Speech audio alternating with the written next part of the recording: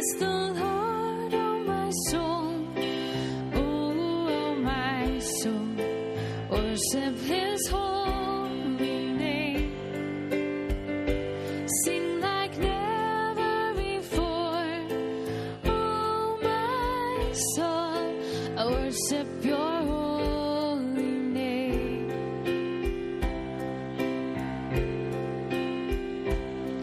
The sun comes up.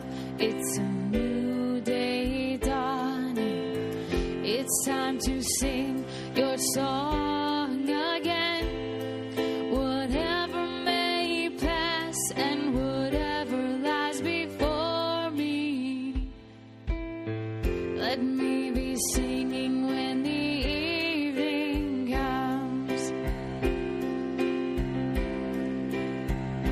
Bless the Lord, oh my soul. Oh, my soul. Worship His holy name. Sing like never before. Oh, my soul. I worship your holy name.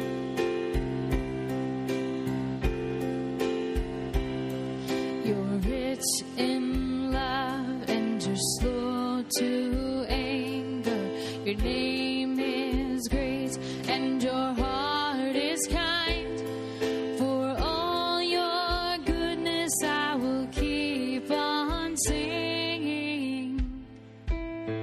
10,000 reasons for my heart to find. Bless the Lord, oh my soul. Oh, my soul. Worship His holy name. Sing like never before.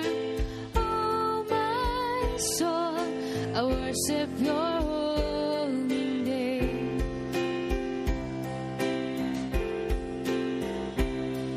And on that day when my strength is failing, the end draws near and my time has come, still my soul will sing your praise unending.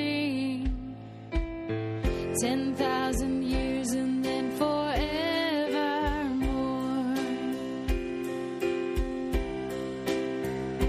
Bless the Lord, oh my soul. Oh, my soul. Worship His holy name. Sing like never before. Oh, my soul. I worship your holy name. Let's sing Bless the Lord again. Bless the Lord, oh my soul. Oh, my soul. Worship His holy name. Sing like never before. Oh, my soul. I worship your holy name.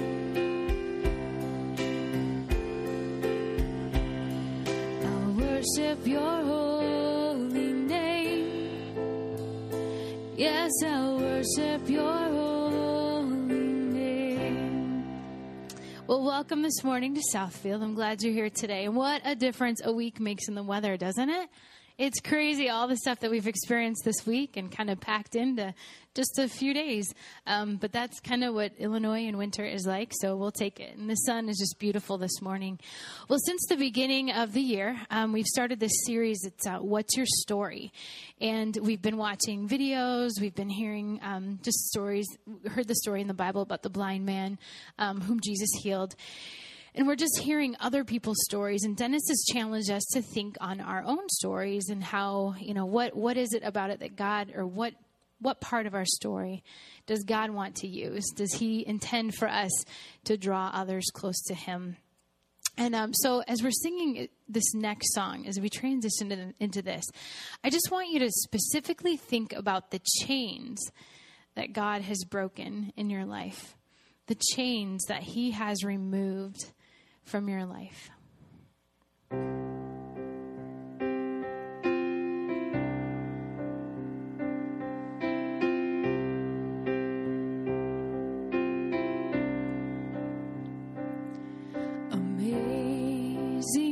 grace, how sweet the sound that saved a wretch like me. I once was lost, but now I'm found, was blind, but now I see. 'Twas grace that taught my heart to fear, and grace my fears relieved. How precious did that grace appear the hour I first believed. My chains are gone, I've been set free. My God, my Savior has ransomed me. And like a flood, His mercy reigns, unending love, amazing grace.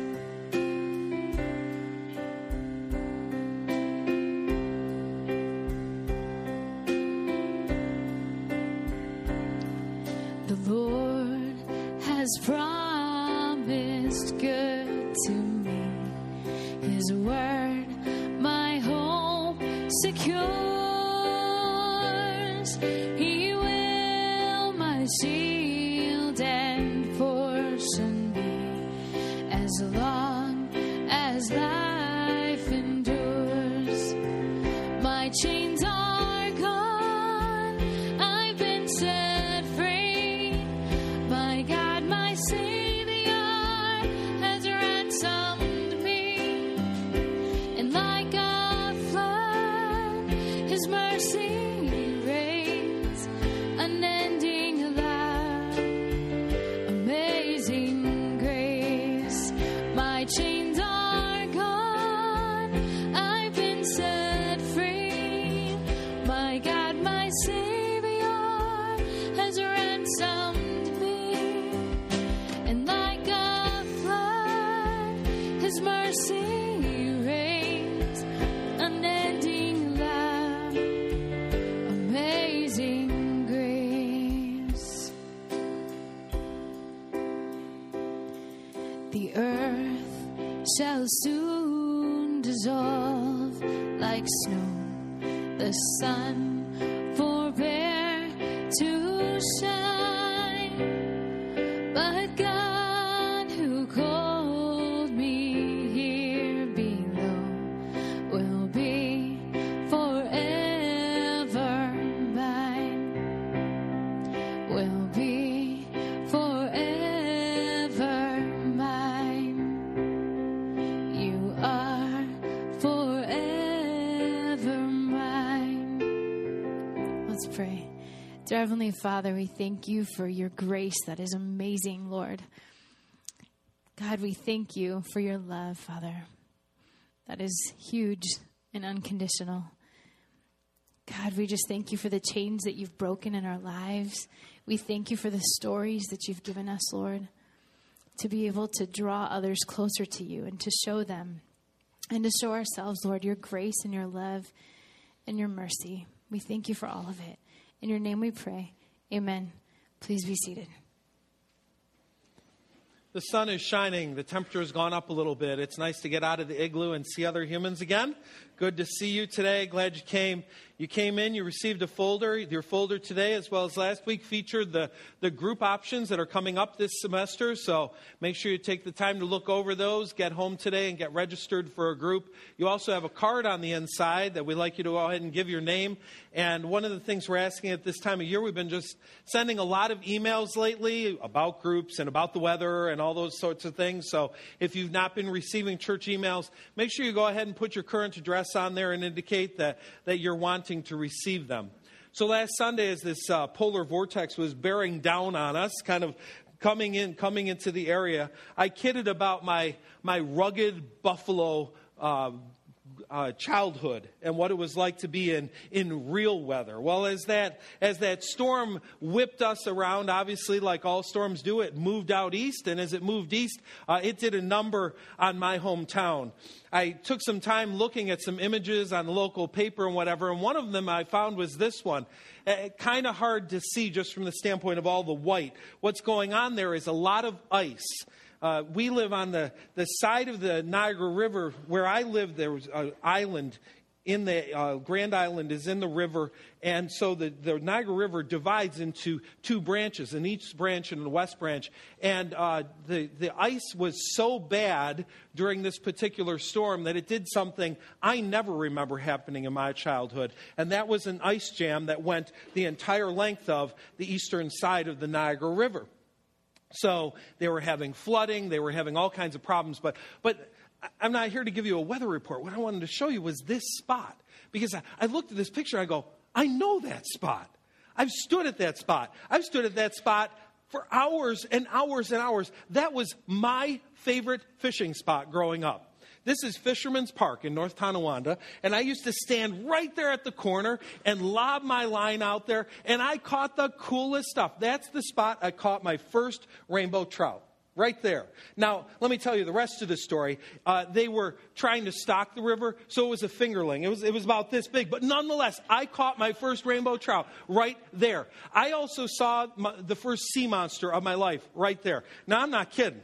I'm standing there, with my line, waiting for something to happen. And this thing comes out of the water and down in the water and up and down and up and down to the point that I could literally see 3 humps out of the water doing, and I wasn't on anything, I promise. It's just like that. I'm like, I don't know what it was. My guess is it was probably some kind of an eel that lives there in those waters. But I'm watching this thing and just kind of have this moment of, are you kidding me? This is just a huge spot in my childhood. I spent hours and hours, rode my bike a couple of hours just to stand and fish there. What I didn't know until I grew up is that I didn't catch a lot of fish, and I didn't catch a lot of fish because I was really bad at fishing. I mean, I had a horrible method going on. The way I was taught to fish was get as big a hook as you can, get a worm and a monster sinker, and throw that puppy as deep as you can. Just whip it. Zoom. Go for the deep water. So I spent a lot of time staring at my line in the water. And occasionally, very occasionally, something would come along and grab it. But here you had all these beautiful areas right along the shore that if I had had the right lure, boom, and just tapped it in there, I'd have been getting fish left and right. And instead, I did a lot of staring at the Niagara River, which wasn't a bad place to be, but, that's kind of the way fishing worked for me. So while I was on the internet, just kind of searching home, I decided to go back and look at some images from that blizzard in 1977. I wish we had all the cell phones then that we do now and all the cameras going, because the pictures weren't great images, and there were some great things to capture. Like this guy standing next to the lines of a power pole. The snow was that deep. Or these kids standing literally in the middle of an intersection. This is not Photoshop, folks. This is real life right here. They're standing in the middle of an intersection, touching the street light there in that intersection. In case you're doubting, let me just show you some of the images of what it was like to clear out. You see that one in the lower left corner there. That house was almost completely drifted over by the snow that came down. One of the things I didn't know about the blizzard, I always thought we had just this monster dumping of snow, and it really wasn't that. That year, Lake Erie froze over earlier than ever. It froze over on December 14th. And between December and January, there was a lot of snow that fell. And when the blizzard came, all the snow that was on the lake blew onto us. So all of a sudden, we had all this snow on top of the foot that fell. We had all the snow that came off of the lake. But I actually remember some of those spots. There was a place on the way to church. These people had a drift. It had to have been 12 feet high. And they decided to snow plow it out. So you could walk through this canyon of snow. There it was, just absolutely massive. So we got a lot of snow, but I got to tell you the truth. Our area, my area, North Tonawanda, didn't get as much as some of the, when they talk buffalo snow, it didn't always happen to us. You see, this is an image of where I grew up. You see the little Google dot there? That's North Tonawanda. Now, if you have a normal storm coming in, the lake effect storms that you hear about all the time. Feeling a little bit like Tom Skillings right about now. You'd have that wind coming across the lake, and it dumps onto the land. Just dumps onto the land. So Lake Erie, all that southern tier of New York would get dumped on. Or you always hear about Watertown and whatever up there coming off of Lake Ontario, and they get feet and feet and feet of snow. Do you see where North Tonawanda is located? Well, what's just to the other side of North Tonawanda? Canada. Land.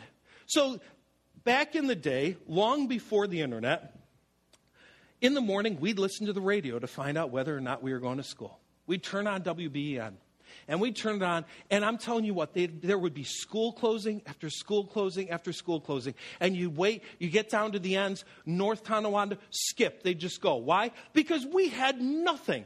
But just a half hour south of us, they would have 2 feet of snow. It was crazy. In fact, I saw a prediction of what was supposed to happen with this most recent storm. Get this.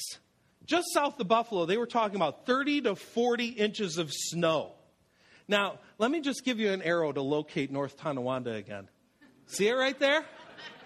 What does it say just above it? 0 to 2. This was the story of my life. It drove me crazy. So, as a little kid, this is what I did, because this is what little kids do. I prayed. God, please help me to catch a fish. God, please bring snow to us here in lowly little North Tonawanda. Oh, that snow's down there. Bring it. I'm not kidding. Blizzard of 77. Distinct memory. I'm standing at my bedroom window. Blue sky above us. I can see this cloud line to the south. And I'm just praying, God, I'll be a missionary. I'll be a pastor. I'll do anything. Bring it, bring it, bring it. Which explains why I'm standing here today. Because it's the one time that he listened when it came to snow. And he allowed that snow to come up and hit us as well. But, here's the serious side of this. So as I'm a kid, little kid, and I understand that God exists, and I understand that prayer is important, well, the things that were important in my life were catching fish, getting snow, and the Buffalo Bills. And so I'd pray for those 3 things. God, help me to catch a fish. Zing, big old sinker, big old hook, big old worm. Nothing.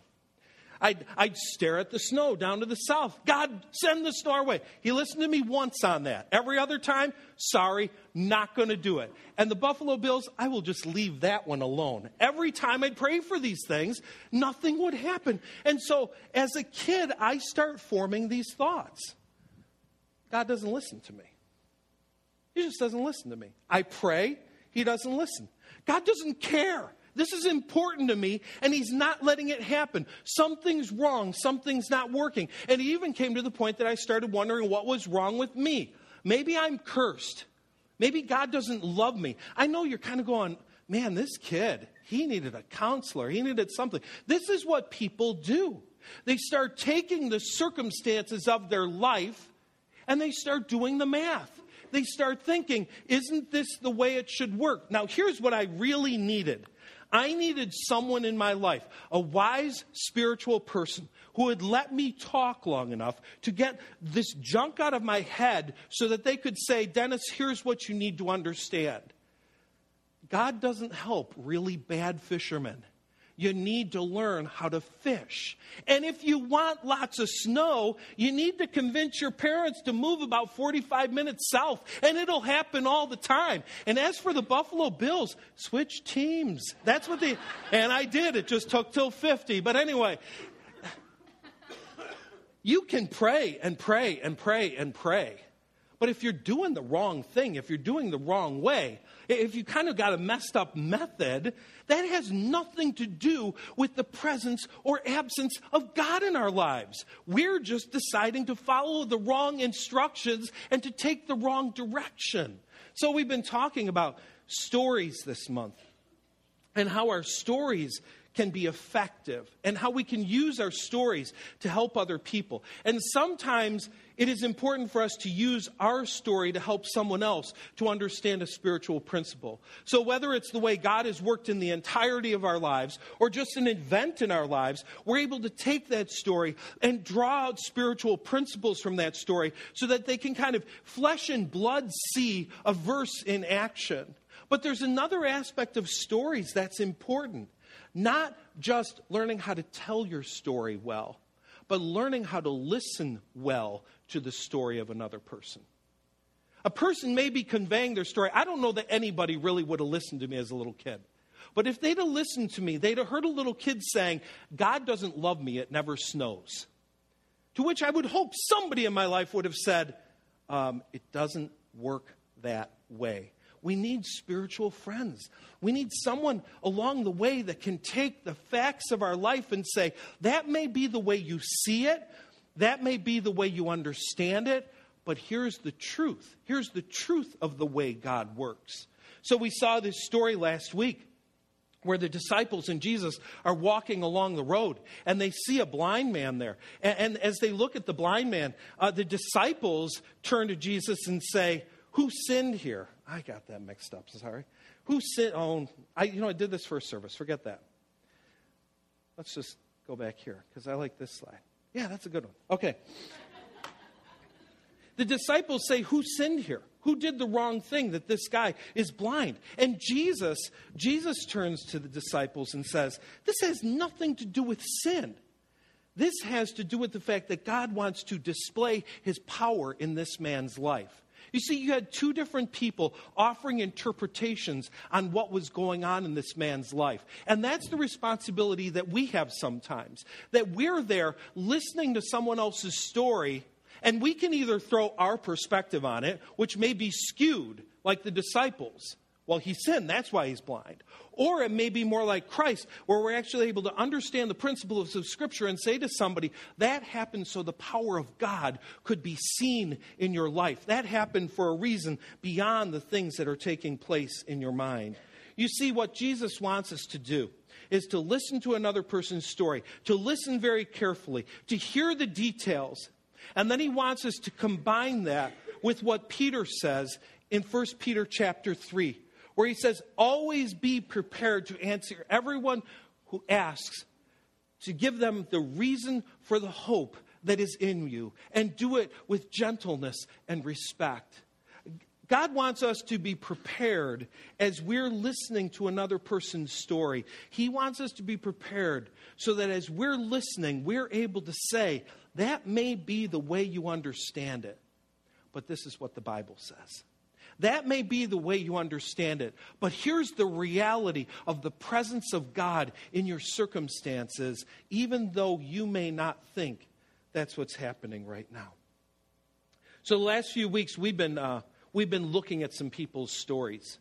We've been using a site called I Am Second, that we have celebrities, athletes, people who tell their story of the way God has intersected with the circumstances of their life. And they've crafted them well. They've crafted them beautifully. But the truth is, you don't always have to have a story on a Christian website where a person is giving an overt testimony in order to hear about the power and presence of God in somebody's life.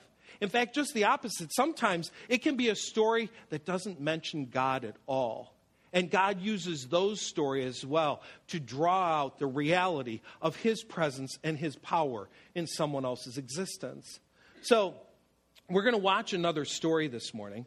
This is a story of a man who spent the first 23 years of his life in a concentration camp. And part of the reason I chose this story is because I'm fairly confident that that has not been the experience of anyone in this room. Sometimes when we choose a story, it may be something you've gone through, and so your view may already be formed. It may already be a little bit skewed. This is something that none of us have experienced, but we will all acknowledge from the standpoint of human experience, it's devastating, it's difficult. And what I want you to do is imagine yourself being a friend to this man. You've actually been given the privilege of a relationship with this man. And he's telling you the details of his story. And I want to challenge you to listen with ears that are thinking the verse in 1 Peter 3. I need to be ready to give a reason for the hope that is within me. How would you help this man to understand that God was present with him in the prison camp? How would you explain to him that, yes, even though your circumstances were harsh, there is a God of love who knew about your existence the entire time? Because you see, this extreme example is what we're going to use as we start thinking about the stories that people are going to share of their life. Because the fact is, there are going to be people who are going to share their story with you. And as you listen to the circumstances, they sound very difficult. They sound very hard. And you're going to be coming back to them and saying, here's how Jesus intersects with your circumstances. And sometimes as we do that, the person looks at you kind of like, really? You really believe that stuff? And what we need to challenge ourselves with is, do we really believe that stuff? Are we able to look at someone who's been through something this harsh and this severe and still say, yes, there's a loving God in heaven who wants to intersect with the circumstances of your existence? So let's take the time to look at this man's story. Tonight we're going to tell you about a place so brutal and horrific it's hard to believe it actually exists. It is, by all accounts, a modern-day concentration camp, a secret prison hidden in the mountains 50 miles from North Korea's capital, Pyongyang. It's called Camp 14, and according to human rights groups, it's part of the largest network of political prisons in the world today. Some 150,000 people are believed to be doing hard labor on the brink of starvation in these hidden gulags. But it's not just those who have been accused of political crimes. It's their entire families, grandparents, parents, and children, a practice called 3 generations of punishment. Very little was known about Camp 14 until a young man showed up in South Korea with an extraordinary tale to tell. His name is Shin Dong-hyuk, and he said he'd not only escaped from Camp 14, but he was born there. He's believed to be the only person born and raised in the camps who's ever escaped and lived to tell about it. The story will continue in a moment.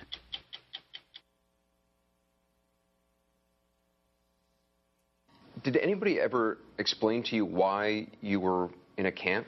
No, never. Because I was born there, I just thought those people who carry guns were born to carry guns. And prisoners like me were born as prisoners. Did you know America existed? Not at all. Did you know that the world was round? I had no idea if it was round or square. Camp 14 was all that Shin Dong-hyuk says he knew for the first 23 years of his life. These satellite images are the only glimpse outsiders have ever gotten of the place.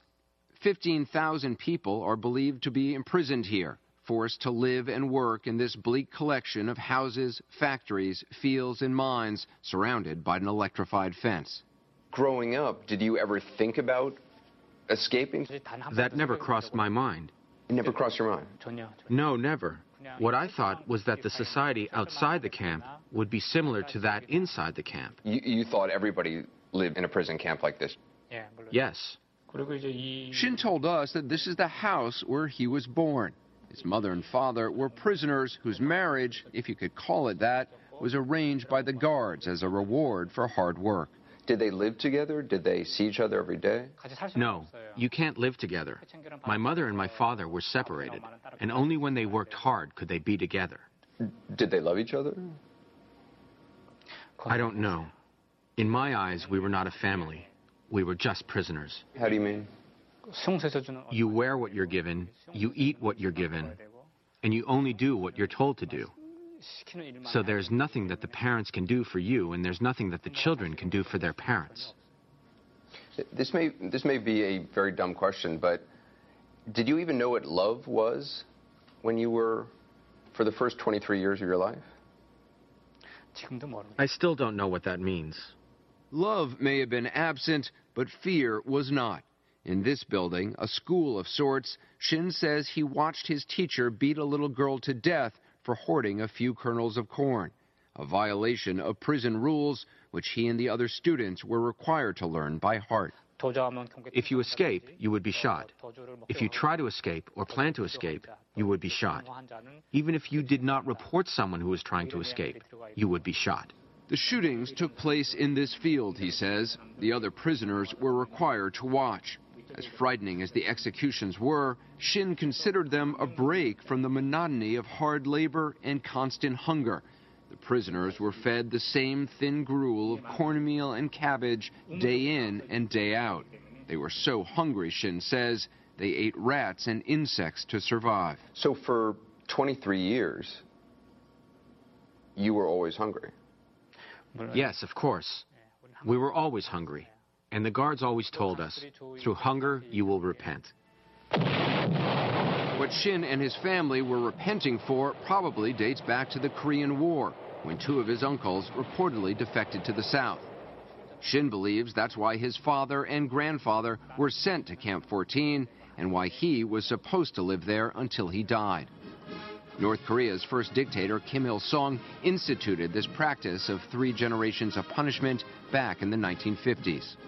The idea is to eliminate this lineage, to eliminate the family, on the theory that if the grandfather was a counter-revolutionary, the father and the grandsons would be opposed to the regime as well. David Hawk is a human rights investigator who's interviewed dozens of former prisoners and guards from the 6 political prison camps operating in North Korea today. The largest number of people in the prison camps are those who are the children or grandchildren of people considered to be wrongdoers or wrong thinkers. I've never heard of anything like that. It's unique in the 20th or 21st century. Mao didn't do it. Stalin didn't do it. Hitler, of course, tried to exterminate entire families. But in the post-World War II world, it's only Korea that had this practice. North Korea denies it has any political prisons, but refuses to allow outside observers to inspect Camp 14 and other sites. There's no way to verify all the details of Shin's story. Do you believe his story? Oh, sure. His story is consistent with the testimony of other prisoners in every respect. There's also physical evidence he carries around with him to this day. The tip of his finger is missing. He says it was chopped off as punishment when he accidentally broke a machine in a prison factory. He also has serious scars on his back, stomach, and ankles, which he was willing to show us, but embarrassed to show on camera. He says he received those wounds here in an underground torture center. He was tortured because his mother and older brother were accused of trying to escape. He was just 13 years old at the time. Did they think that you were involved in the escape? I'm sure they did. How did they torture you? They hung me by the ankles, and they tortured me with fire. And from the scars that I have, the wounds on my body, I think they couldn't have done more to me. Shin says he tried to convince his interrogators he wasn't part of the escape plot. He didn't know if they believed him until one day when they took him to that field used for executions. When I went to the public execution site, I thought that I might be killed. I was brought to the very front. That's where I saw my mother and my brother being dragged out. And that's when I knew that it wasn't me. How did they kill your mother? They hung her, and they shot my brother. He speaks of it still without visible emotion and admits he felt no sadness watching his mother and brother die. He thought they got what they deserved. They had, after all, broken the prison rules. He believed the rules of the camp like gospel. Blaine Hardin is a veteran foreign correspondent who first reported Shin's story in the Washington Post and later wrote a book about his life. He had no compass by which to judge his behavior. He had a compass, but the compass were the rules of the camp. The only compass he had. And it was only when he was 23, when he met somebody from the outside, that started to change. When he met Park? When he met Park. Park was a new prisoner Shin says he met while working in Camp 14's textile factory. Unlike Shin, Park had seen the outside world. He'd lived in Pyongyang and traveled in China. and he began to tell Shin what life was like on the other side of the fence. I paid most attention to what kind of food he ate outside the camp. What kind of food had he eaten? Oh, a lot of different things. Broiled chicken, barbecue pig. The most important thing was the thought that even a prisoner like me could eat chicken and pork if I were able to escape the barbed wires. I've heard people define freedom in many ways. I've never heard someone define it as broiled chicken. I still think of freedom in that way. Really? That's what freedom means to you? People can eat what they want. It could be the greatest gift from God. You were ready to die just to get a good meal? Yes. He got his chance in January 2005 when he says he and Park were gathering firewood in this remote area near the electrified fence. As the sun began to set, they decided to make a run for it. And as they ran towards the fence, Shin slipped in the snow. It was a snowy ridge, fell on his face. Park got to the fence first and thrust his body between the first and second strand and pulled down that bottom wire and was immediately electrocuted. How did you get past him? I just crawled over his back. So you literally climbed over him? Yeah. He was a fugitive now in rural North Korea, on the run in one of the poorest, most repressive countries in the world. But that's not how it seemed to him. What did the outside world look like? It was like heaven. People were laughing and talking as they wanted. They were wearing what they wanted. It was very shocking. How did you manage to get out of North Korea? I was just trying to get away from the camp, and I ended up going north. And on the northern side, people talked a lot about China. Did you know where China was? No, not at all. It just happened that the way I was going was toward the border. With amazing luck and cunning, Shin managed to steal and bribe his way across the border and quietly work his way through China, where he would have been sent back if he was caught. In Shanghai, he snuck into the South Korean consulate and was granted asylum. In 2006, he arrived in South Korea with not a friend in the world. He was so overwhelmed by culture shock and post-traumatic stress, he had to be hospitalized. More than 7 years later, it's remarkable how far Shin's come. He's 30 now, has made friends and built a new life for himself in Seoul, South Korea. But old demons from Camp 14 are never far behind, and Shin now admits there was something he was hiding. 2 years ago, he finally confessed to author Blaine Harden. When he first told me about the execution of his mother and brother, he didn't say that he had turned them in. You reported your mother and your brother? Yes. What did you hope to get out of reporting your mother and your brother? Being full for the first time. More food? Yes. But the biggest reason was I was supposed to report it. Why was Shin tortured after ratting out his mother and brother? The guard who he ratted out to did not tell his superiors that he got the information from Shin. So the guard basically was trying to claim credit? Yes. It was only after seeing what family life was like outside Camp 14 that Shin says he started to feel guilt about what he'd done to his own mother and brother. My mother and brother, if I could meet them through a time machine, I would like to go back and apologize. By telling this story, I think I can compensate, kind of repent for what I did. Repentance has taken Shin all over the world. He speaks at human rights rallies, meets with U.S. congressmen, and is telling his story to us in part because he's frustrated by how much attention the press pays to North Korea's new leader, Kim Jong-un, and his wife, and how little attention gets paid to the people in the camps. In South Korea, he and some friends started an internet talk show designed to tell the world what's really going on in the North. As for that taste of freedom he risked his life for, he can eat all the broiled chicken he wants now, but admits it hasn't given him the satisfaction he'd hoped for. When I eat something good, when I laugh with my friends, or, when I make some money, I'm excited. But that's only momentary. And right afterwards, I start worrying again. You worry about what now? What I worry about now is all those people in the prison camps. Children are still being born there, and somebody is probably being executed. And do you think about that a lot?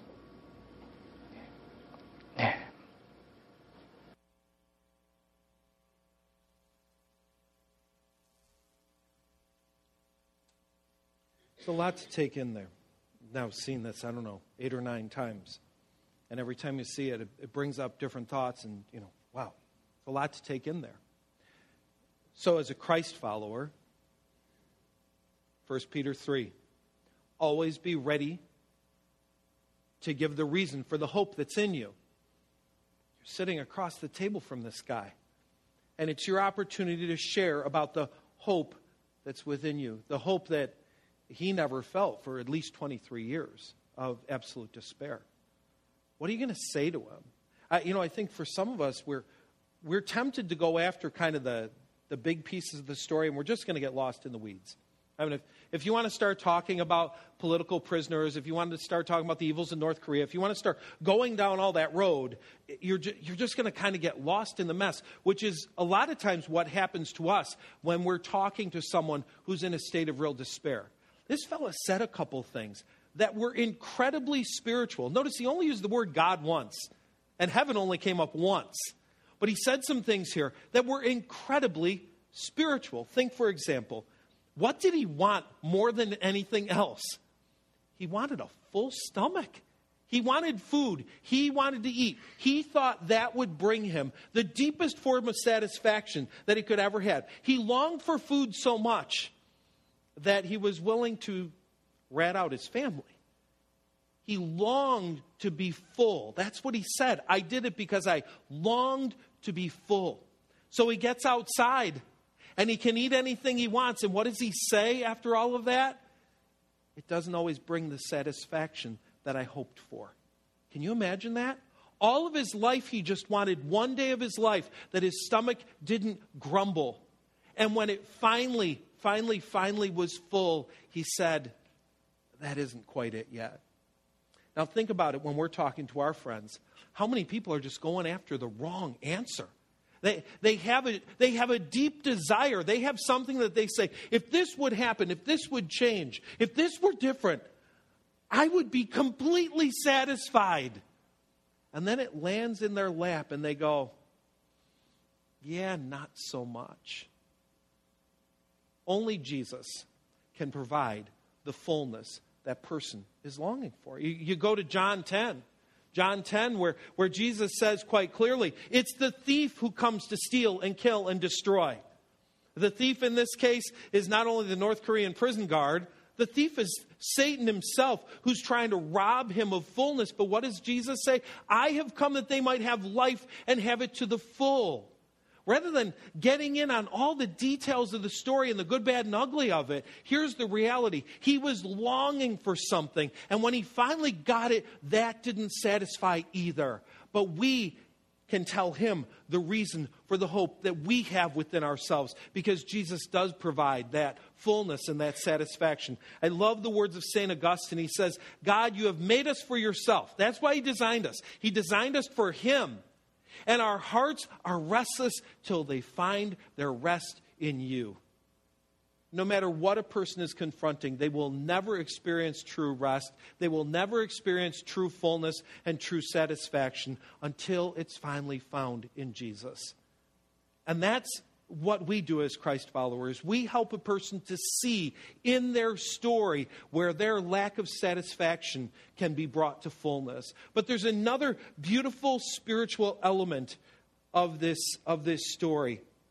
When the two are talking about this former prisoner, and they're talking about what he did and while he was in the camp, the comment is made. He said, he believed the rules of the camp like gospel. What an ironic word to use. He believed the rules of the camp like gospel. And the interviewer said, well, he had no compass. And the other fellow says, well, yes, he had a compass. His compass was the rules of the camp. He paints for us an extreme of the reality that happens in so many people's lives. Here's a guy who only understood the world from the standpoint of his prison camp. He had no idea if there was an outside world and what that outside world was. He just figured the entire globe was one big prison camp. He had no idea what was on the outside until what? Until somebody from the outside came in. Until somebody from the outside, someone who had been on the outside, could come and tell him what life was like on the outside. And that's our role as storytellers and story listeners. We get the chance to tell somebody what real life is all about, because all they understand are the rules of their camp.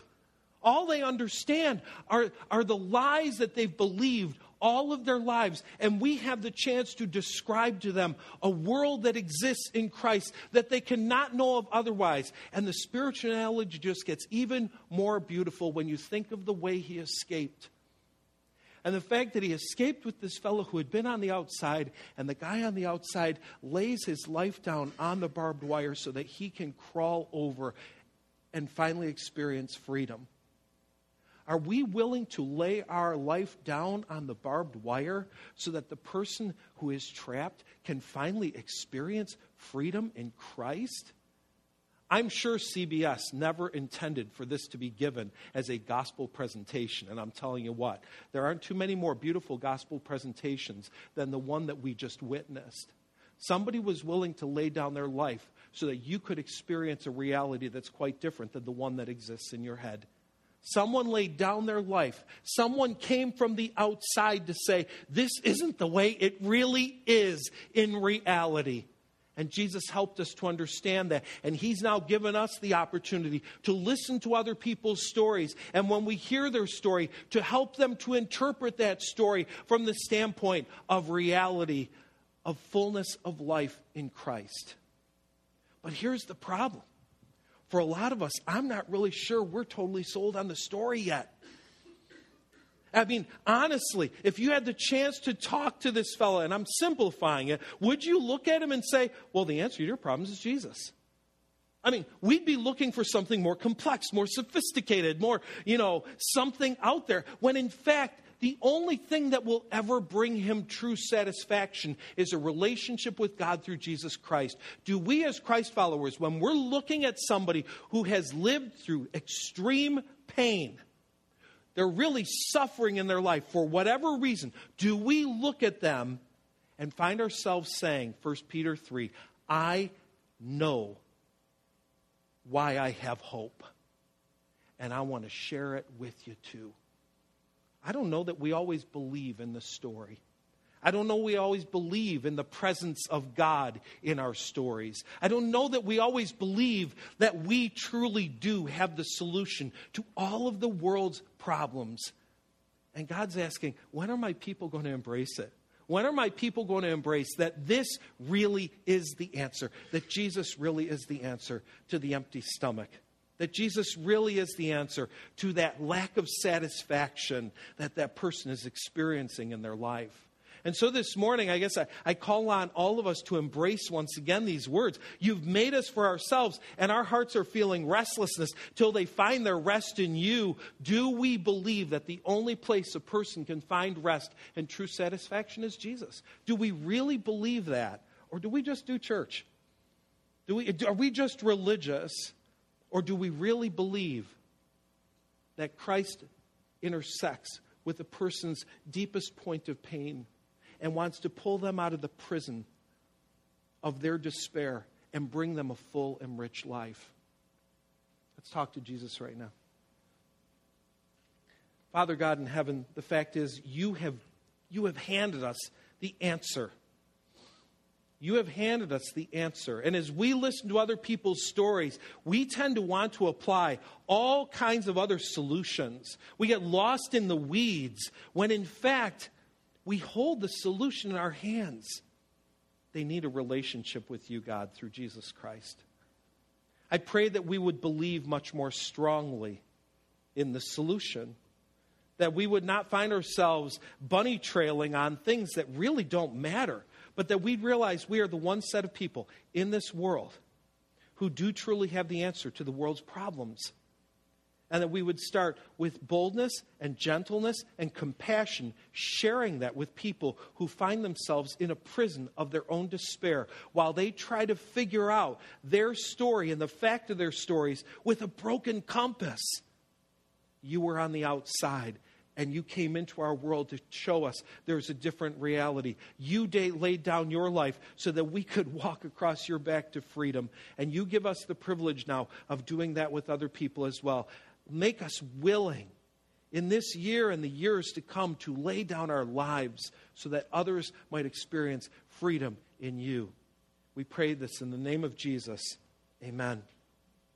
I'd like you to join me by standing, and we're going to sing a song called Lead Me to the Cross, a commitment right now to say, God, bring us to yourself. Let's sing.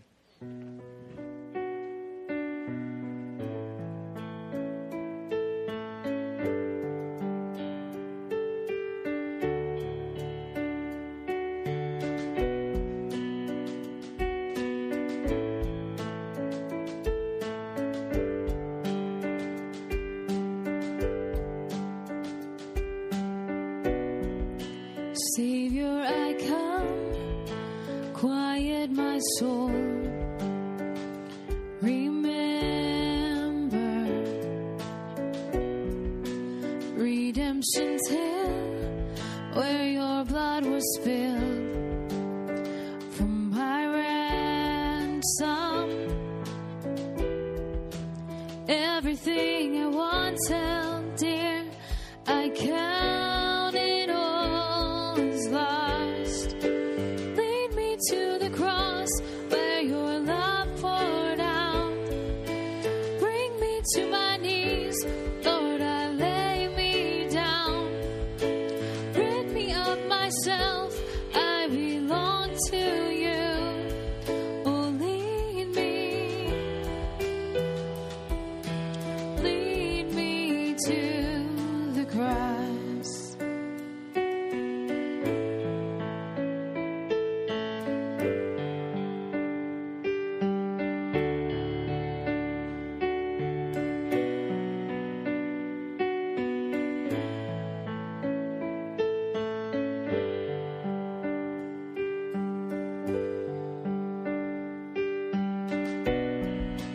You were as I, tempted and tried, human. The Word became flesh, bore my sin and death. Now you're risen. Everything I once held dear, I count it all as lost. Lead me to the cross where your love poured out. Bring me to my knees, Lord, I lay me down. Rid me of myself, I belong to you. Oh, lead me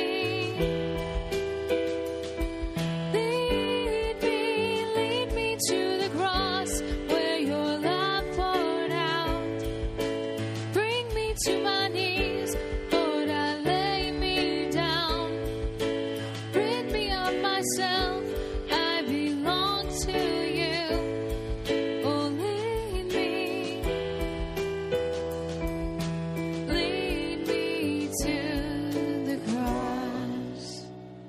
Before we can ever lead anybody else to hope, God, we need to be led there ourselves. We need to come back to a place of embracing the absolute foundation of our faith, that the cross is the only answer to every human condition.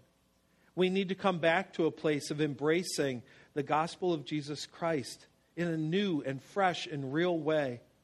That we realize when somebody is telling us their story, and while we empathize with them in their pain and we hear the hurt and the heartbreak they've gone through, there is only one answer that will satisfy them.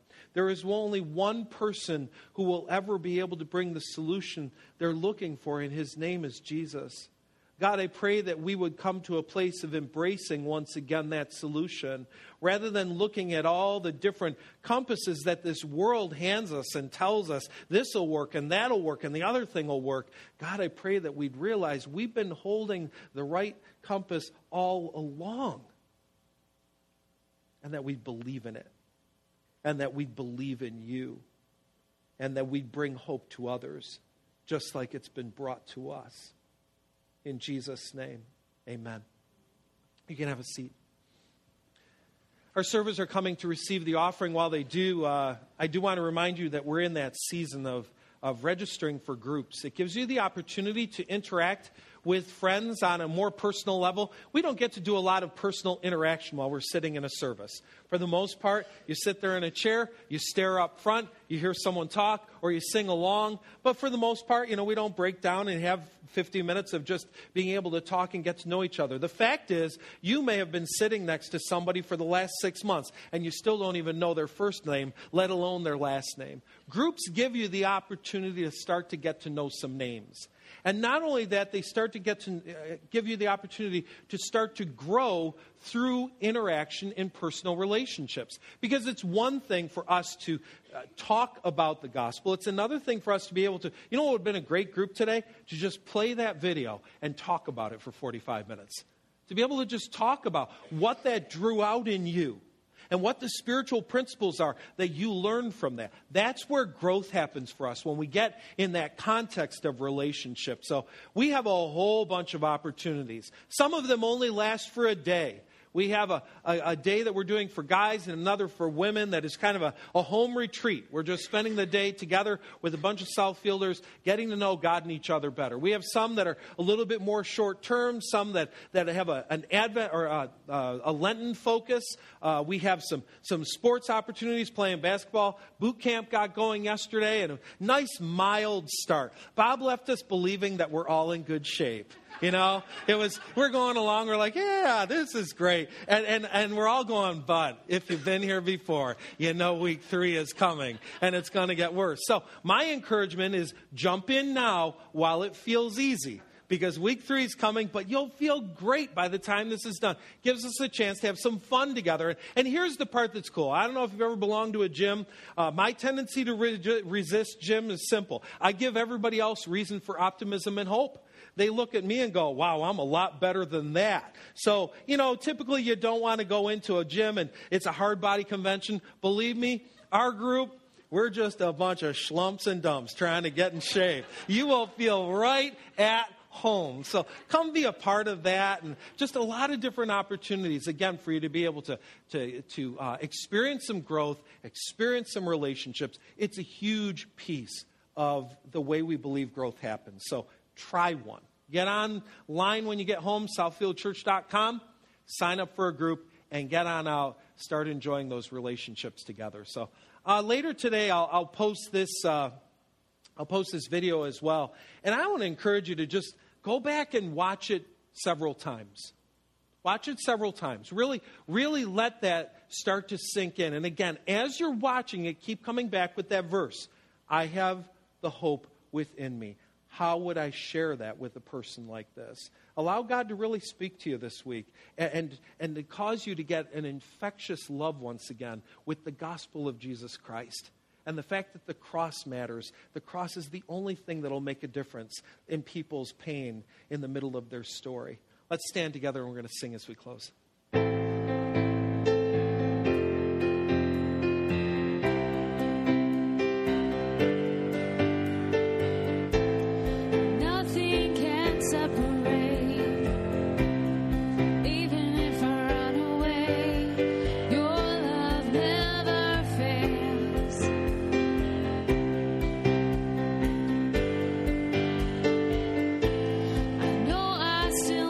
Mistakes, but you have new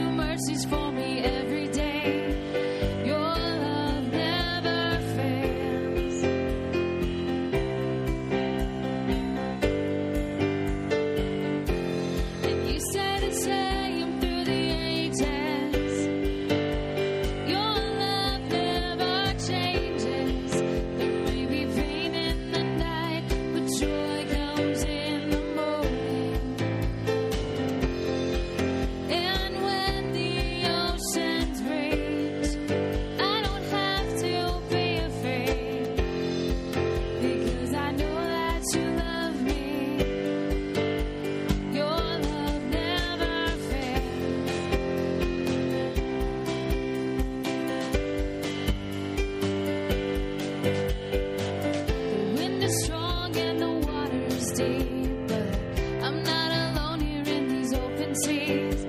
Your love never fails.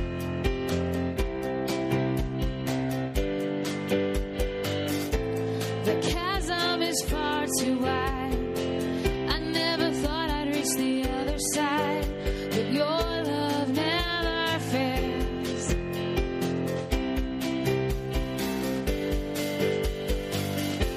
And you said the same through the ages. Your love never changes. There may be pain in the night, but joy comes in the morning. And when the oceans rage, I don't have to be afraid, because I know that you love me. Your love never fails.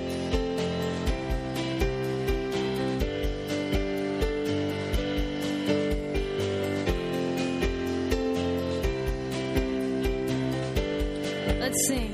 You make all things work together for my good. Sing it out.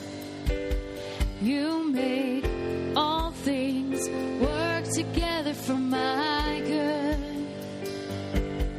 You make all things work together for my good.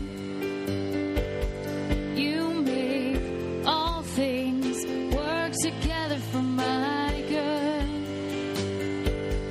You make all things work together for my good. One more time. You make all things work together for my good. You said the same through the ages. Your love never changes. There may be pain in the night, but joy comes in the morning. And when the oceans rage, I don't have to be afraid, because I know that you love me. Your love never fails.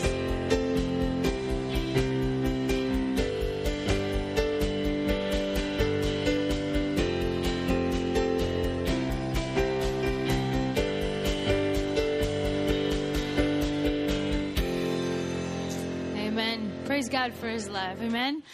Well, you guys have a great day, great Sunday. Enjoy it, and we'll see you next week.